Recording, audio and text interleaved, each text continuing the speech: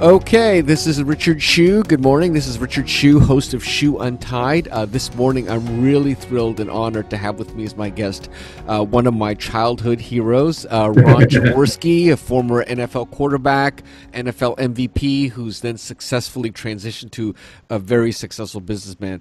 Ron, welcome to the program. Richard, great to be with you in these challenging times, to say the least. Indeed, indeed. Well, I invited you to talk about specifically because we're going through this pandemic, and I think one topic that's been really important is, being a leader and how to be a good leader, especially in these remote times. Obviously, you've had a lot of leadership roles, on the field and elsewhere.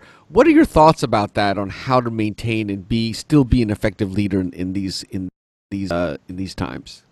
Well, leadership is critical, and if you're playing quarterback for an NFL team or you're running a $25 million golf company, it is about leadership and making decisions.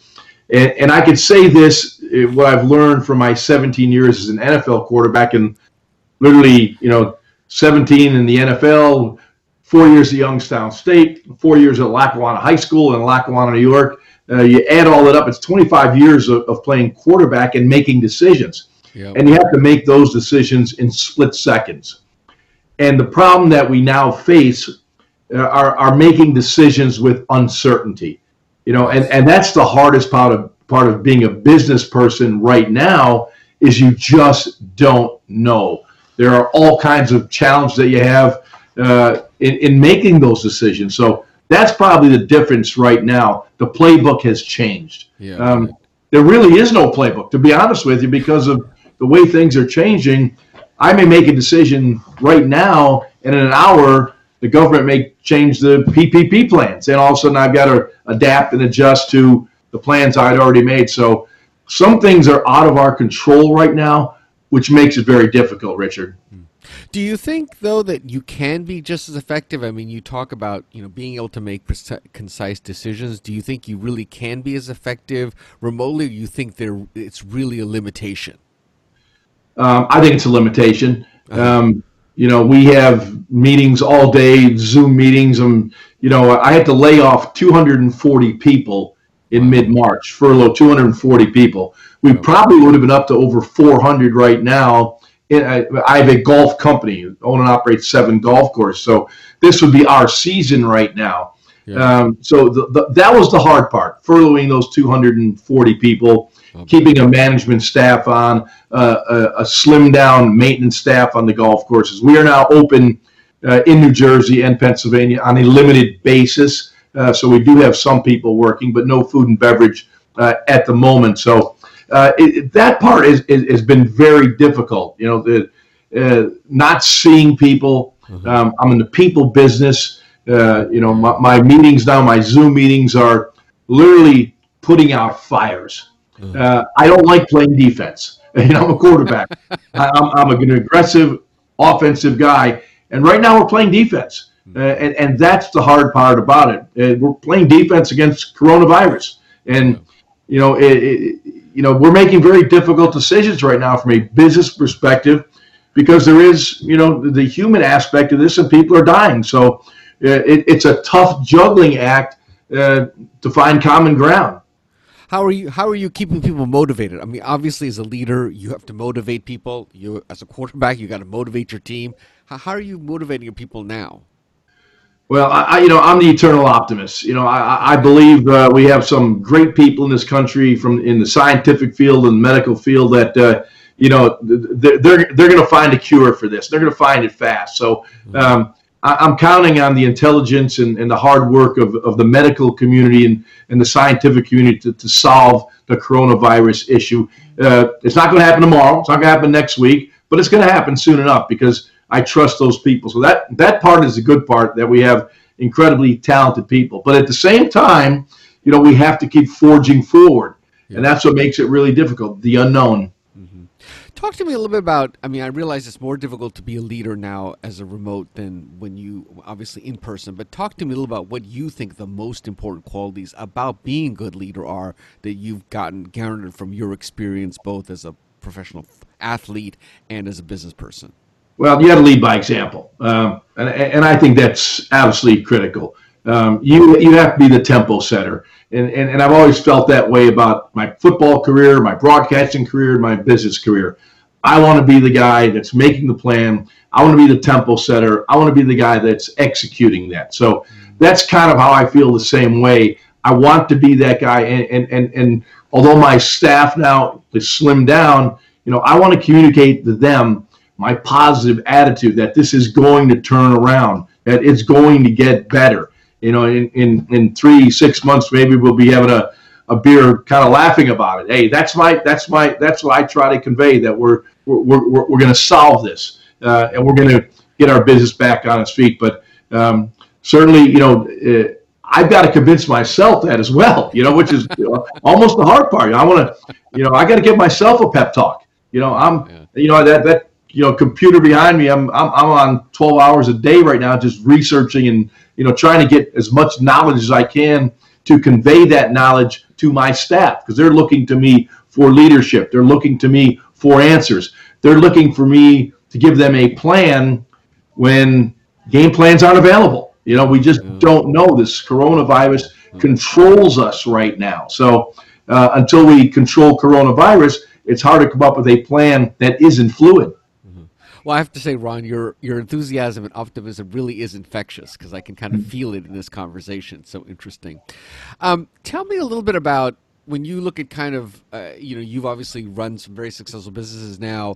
What is the single most thing you've learned from your past that has helped you, be so effective in business? Or, tell me, what, when you really think about it, what's the most important thing you go to for, helping you be a good leader in business?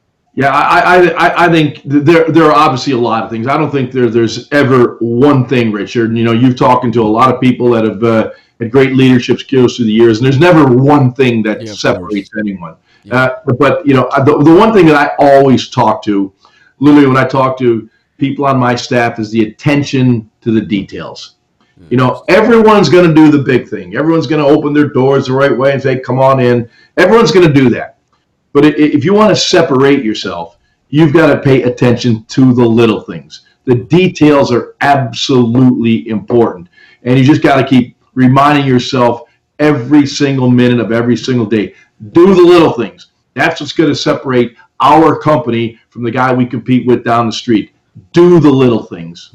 And was that something important and differentiated when you were a professional athlete and a broadcaster? I'm curious a little bit about that. Absolutely, Richard. When you play quarterback in the National Football League for 17 years, every time you walk into that huddle, 20 eyeballs are looking at you for leadership. Right. And they want to be sure that they can count on you for that leadership. And when a question is asked in that huddle during a timeout, I better give them the answer. I had to know their job as well as my own. That was the attention to detail I learned as a quarterback for the Philadelphia Eagles, Los Angeles Rams, the Miami Dolphins, and the Kansas City Chiefs. You do the little things. You pay attention to the details. The players will then respect you. Well, it's the same thing in business. If you're a leader of an organization and you pay attention to the little things, everyone on your staff will respect you. And they will certainly work even harder to make sure that we are successful. How about communication? Talk to me a little bit about that. I know that's been a theme that I've been hearing a lot about. You've got to communicate. Tell me, how do you, is that something you also feel is very important? How do you communicate with your people? Face to face. Obviously in today's world, technology is amazing, as we're finding out right now with Zoom and all the crazy stuff that is going on. In fact, I've been talking to a bunch of NFL coaches over the last couple of days and how they're conducting all their meetings with Zoom technology with their players. So it's remarkable. But you have to communicate, with your players, with your staff, and I've always been big on face to face. I think you can learn a lot more when you look someone in the eye and talk to them rather than get a phone call all day. There are times where a phone call will work, video conferencing will work, but for the most part, I'm a people person. I like regular meetings. I like to talk to people. I like to get their input. And usually when you can look at someone, look them in the eye, sometimes they can BS you on the phone, or they can BS you in a text or something, but somehow you develop a skill for reading people when you're with them live. So I would prefer the face-to-face conversations than I would the way we are doing it right now, or via text or via telephone. Huh. Are you surprised, though? Because I've heard this from other leaders, obviously. There's the body language and being able to read the room, that sort of thing. But do you find that with the video, it's actually working, maybe better than you might have thought? Or what is your thought on that? Richard, I think it's worked very well. I mean, right now, we're all quarantined. I really can't communicate the way I would prefer to do it right now. But this is the second best, and quite honestly, it's been working out very, very well when we get our Zoom calls, and we've had Zoom cocktail parties. I mean, it hasn't always been work. We've had a Cinco de Mayo cocktail party just to keep everyone loose and fun and talking and having a good old time. So we don't want to get too far away from those social aspects of our life that makes our life so stable. So it can't just be grinding business, which is what I'm doing all day. But my wife and I have done cocktail parties over Zoom, so it's been kind of fun keeping those relationships going. Interesting. Tell me a little bit, Ron. I know you've had an incredible career, obviously NFL football player, NFL broadcaster. Now you're a successful businessman.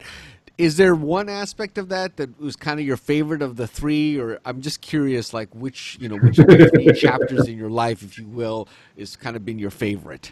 They're all my favorites. And when I was playing football, it was my favorite. When I was calling Monday Night Football games for ESPN, it was my favorite. When I was doing studio shows for ESPN and the NFL Network and NFL Films, it was my favorite. I still moonlight doing a lot of that stuff right now because I love it, and I love staying close to the game.